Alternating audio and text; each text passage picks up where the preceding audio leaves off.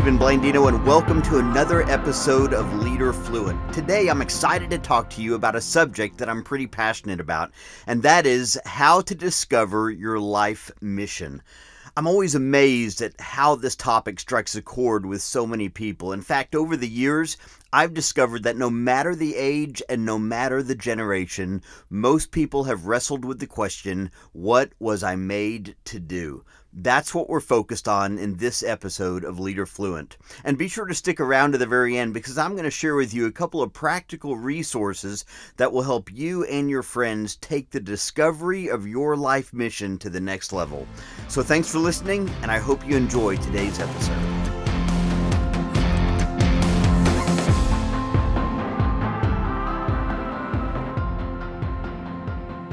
What was I made to do?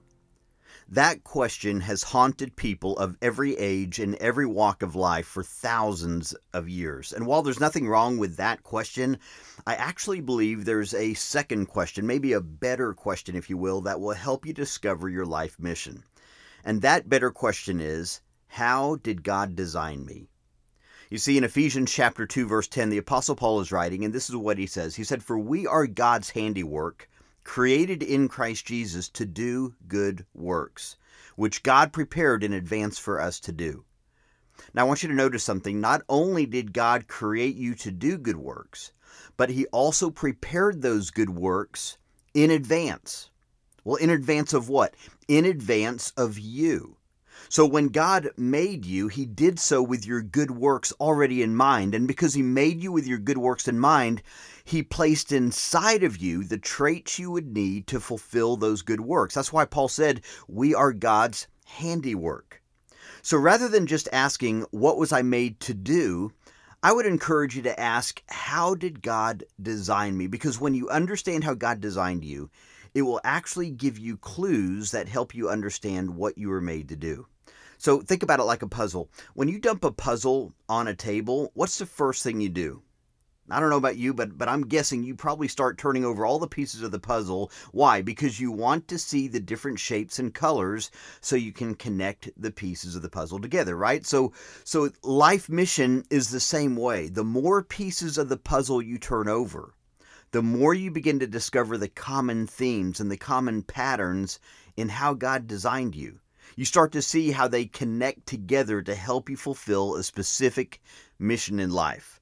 So that obviously raises a question. What kind of puzzle pieces do you need to turn over to help you clarify your life mission? Well, let me take a few moments and share with you 4 of those puzzle pieces today. Now, there's more, and we could dig deeper, but for the sake of time, let me focus on 4 that I think are really oftentimes come to the surface as some of the most important, some of the most profound, some of the most impactful. The first one is experience. Our experience quickly reveals what we're good at and, if we're honest, what we stink at, right? In other words, when you reflect on your past experience, you quickly discover where you've experienced success and where you've experienced failure. So let me give you a little exercise that you can do to help you pinpoint your areas of success. Complete the following statements. Here's the first one.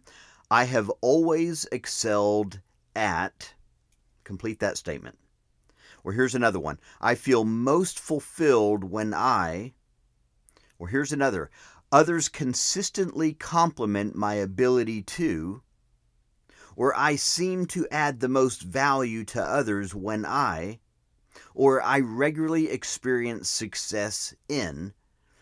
Complete each of those statements, because how you complete those statements will reveal where you've experienced the most success. And those areas of success are not an accident. God wired you with those traits to excel in those areas. Now, here's the thing about those statements. You can also apply these statements to your areas of weakness. For example, you could say, I have never excelled at, or I feel most unfulfilled when I, or others never compliment my ability to, or I seem to add the least value to others when I, or I regularly experience failure in.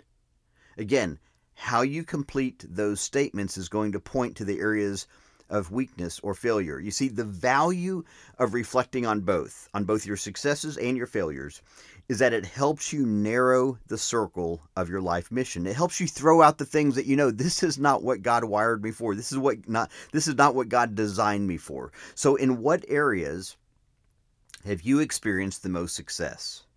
Your answers to that question will give clues to how God wired you. Let's talk about the second puzzle piece. The second puzzle piece is destiny markers. I learned the concept of destiny markers from my friend Steve Moore. A destiny marker is an event, experience, relationship, or circumstance that reminds you that God has a specific purpose for your life, or it provides clues to what that purpose might be. Now, here's the thing. Destiny markers can come in a variety of forms. For example, a destiny marker might be a formative relationship in your life, like a relationship that has deeply shaped who you are today. Or a destiny marker might be a personal milestone, something significant that happened in your past, or even something that you might have achieved. Or a destiny marker might be a providential occurrence. In other words, maybe God miraculously spared your life from an accident, or maybe someone shared a word of encouragement with you that profoundly impacted your life. All of these are examples of destiny markers. So let me share with you a personal destiny marker in my life that might help you kind of wrap your head around this whole idea. And this comes from my childhood. And I realize that as I share this, you're going to hear it and you might think that's kind of crazy. Like that doesn't mean anything to me. And that's okay. But it means something to me. Okay. I remember whenever I was maybe 8 or 9 years old, I was at the mall with my mom. And I remember seeing this spiral notebook pad of paper. And I began pestering my mom to buy it for me. And I just kept asking her to buy this spiral notebook pad of paper. It's just a spiral notebook with lined paper in it. It was all blank. And the reason I wanted her to buy it for me is because I wanted to write a book. And I remember the name of the book, and you're gonna think this is funny, but the name of the book was going to be called The Golden River, okay? And no, it's not on Amazon, and no, it's not in Barnes & Noble or anything like that. But I remember going home. My mom bought that notebook for me. I went home, and I remember writing like maybe a page of text. That was all. And then I drew this picture of the river with all these little pieces of gold on the banks of the river, and so. Here's the reason why that's a destiny marker for me. That's the earliest seed that I can remember from my past related to my love and my passion for writing.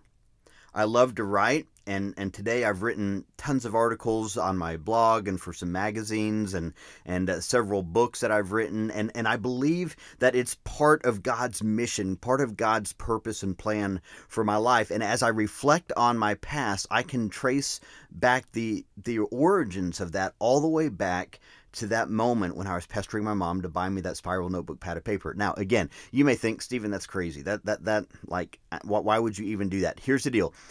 Destiny markers don't have to be important to anybody but you. And so as you reflect on your past, what are the seeds of destiny that God has been sowing in your past that today remind you God does have a purpose for my life? And today they remind you not only God has a purpose for your life, but they might actually give you clues to what that purpose is. What do destiny markers do? Again, they reveal how God has been at work in your past. They reveal the seeds of destiny God has been sowing all throughout your life. So if you want to discover your life mission, take time to think about your destiny markers, those things in your past that God has been sowing in your life, because I'm telling you, they're significant, and God can often use those to help us see how He's been at work in our lives, even in those moments when we think He has not, even in those moments when we think He's forgotten us, even in those moments when you might even feel like, was God even around? Did He abandon me? I'm telling you, there are moments where He's been sowing those seeds of destiny, and it's worth taking time to reflect on them and their significance for your life today. Here's the third key here, the third puzzle piece, and that is giftedness. In Exodus chapter 35 and 36, Moses mobilizes a team of people to help construct the sanctuary. And at the end of Exodus 35, we find a powerful passage of scripture that records the words of Moses to the people of Israel. This is what Moses said. He said, "The Lord has filled Bezalel with the Spirit of God, giving him great wisdom, ability, and expertise in all kinds of crafts.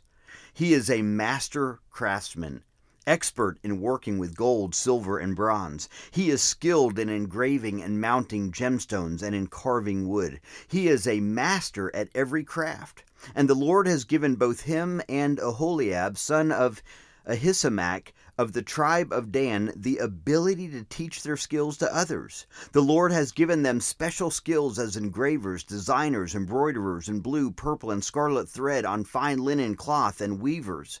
They excel as craftsmen and as designers." Now, what is Moses doing in this passage? He's describing in detail the giftedness of Bezalel and Aholiab. And in the same way God gifted these two men, God has also given each one of us gifts, abilities, and skills. So how do you know for sure if you have a particular gift or ability or skill? Because I don't know about you, there's probably been those times when you've thought, is this a strength of mine? Is this something that God's gifted me with, but maybe you're not sure? So let me give you a simple litmus test, if you will, on how you might consider if you really do have a certain gift, ability, or skill. Here's how it works. You know you have a gift, ability, or skill when you can say, "I am satisfied, God is glorified, others are edified, and gifting is verified." Let me unpack that for you. First off, you know you have a gift, ability, or skill when you can say, "I am satisfied." In other words, you have this internal sense of fulfillment as you use your gift. That doesn't mean that maybe you don't experience, moments of nervousness. That's normal. But deep down, there's this sense that you're satisfied. You're doing what you're created to do. Here's the other one. God is glorified. And this really has to do with your motives for using the gift and really assessing, are my motives pleasing God? The third one is others are edified. In other words, other people or situations that you're involved in are encouraged or strengthened whenever you use that gift. And then the last one is that gifting is verified. And that simply means that you'll receive positive, unsought feedback from others when you use that gift. Now, all four of these statements may not yet be true, okay? But the more of them that come to the surface, the more these begin to unfold in a way that they are true in your life, the greater the likelihood that God has truly gifted you in a specific ability, skill, or gift. And it may just be that you need more experience before you can confidently say, yes, this is a gift in my life. So ask yourself, what are my natural abilities, acquired skills, and spiritual gifts? When you can answer that question, you're able to turn over another piece of your life purpose puzzle. Okay, let me touch on one final puzzle piece, and that is passions. In the same passage from Exodus where God gave Moses instructions for the construction of the sanctuary, we read these words from Exodus 36, verse 2. It says, "And Moses called Bezalel and Aholiab, and every craftsman in whose mind the Lord had put skill, everyone whose heart stirred him up to come do the work." I love that phrase, whose heart stirred him up, because that phrase is all about passion. You see, passions are like those deep interests or issues that drive you. Let me say that again. Passions are like those deep interests or issues that drive you. In fact, when it comes to passion, it's been said that a person will work 8 hours a day for a paycheck, they'll work 12 hours a day for a good boss, but they'll work 24 hours a day for a cause. Your passion is your cause. So let me ask you, what needs move you to action? What problems do you feel compelled to solve? What activities really engage your heart? Is there a group of people that you feel called to serve? Those kinds of questions will help you pinpoint your greatest passions. Here's another way to pinpoint your passions, and that is listen to yourself talk. Listen to yourself talk. Now, I know that probably sounds strange, but follow me on this. In his book, Ladder Shifts, Dr. Sam Chand offers a really good example of this idea of listening to yourself talk, and he shares the example from the life of Bill Gates. Dr. Chand references an article in his book written a few years ago in New York Magazine to prove this point, and this is what he said. Dr. Chand writes, "When Gates started Microsoft, you'd hear his passion about his work whenever he spoke. Talk with him today, however, and you might be surprised to find that his passion has shifted. That's exactly what one writer from New York Magazine discovered while listening to Gates speak not long after he stepped down as Microsoft CEO to run the Gates Foundation. It was clear to all in the auditorium that software no longer got Gates's juices pumping the way his work at the foundation did," the article said. "Technology questions were answered quickly, without passion, whereas questions about global health elicited lengthy disquisitions full of detail and emotion. The way he talked about wiping out malaria was how he used to talk about wiping out Netscape." So think about that for a moment. Listen to yourself speak, because when do you hear the most energy in your voice? When you can identify those moments when the energy in your voice is there and something is rising up inside of you, it begins to reveal the things that matter to you most. You see, sometimes you don't see your passion as much as you hear your passion. So there you have it. 4 puzzle pieces to help you begin the journey to discovering your life mission: experience, destiny markers, giftedness, and passions. Now, life mission doesn't end with these 4 puzzle pieces, but they're a great place to start. And once you turn over these puzzle pieces, you can start looking for the common themes that emerge. And those common themes are what are going to give you clues to the mission God has called you to fulfill. Well, I hope today's lesson helps you begin the journey of discovering your life mission. And if you'd like to dig deeper on this subject, let me recommend a couple of helpful resources that I've developed. The first one is that I've written a book titled Do Good Works, as well as a free 6-session study guide that you can use in a small group setting with your friends or your coworkers. And here's the deal. You can purchase the book on Amazon, or you can go to dogoodworksbook.com, where you can learn more about the book as well as access the 6-session study guide. It's a great resource to help you turn over the puzzle pieces of your life purpose and really begin to flesh it out into a compelling life mission statement. Second, if you're wanting coaching in this area to really clarify your life purpose and then help you craft that purpose into a life mission statement, I'd love to help you. In fact, let me share just a quick testimony from Jake, who walked through my Do Good Works coaching last year. Jake said this. He said, "While in a season of uncertainty toward ministry and my personal calling, Stephen's coaching and his Do Good Works framework were just what I needed to see clearly the purpose God has placed on my life. In each session, Stephen not only helped me identify the good works God has called me to do, but he also provided insight on how to seize the opportunities in my life where my purpose might be maximized." So if you'd like to learn more about coaching, you can simply visit stephenblandino.com. And again, if you want to learn more about the Do Good Works book or the free discussion guide download, you can do so at dogoodworksbook.com. Hey, whether you're listening on iTunes or Pandora, Spotify, whatever your favorite podcasting platform is, thanks so much for tuning in. And as always, thanks for your ratings and reviews. They really do make a difference. I look forward to having you back next month for another edition of the Leader Fluent Podcast.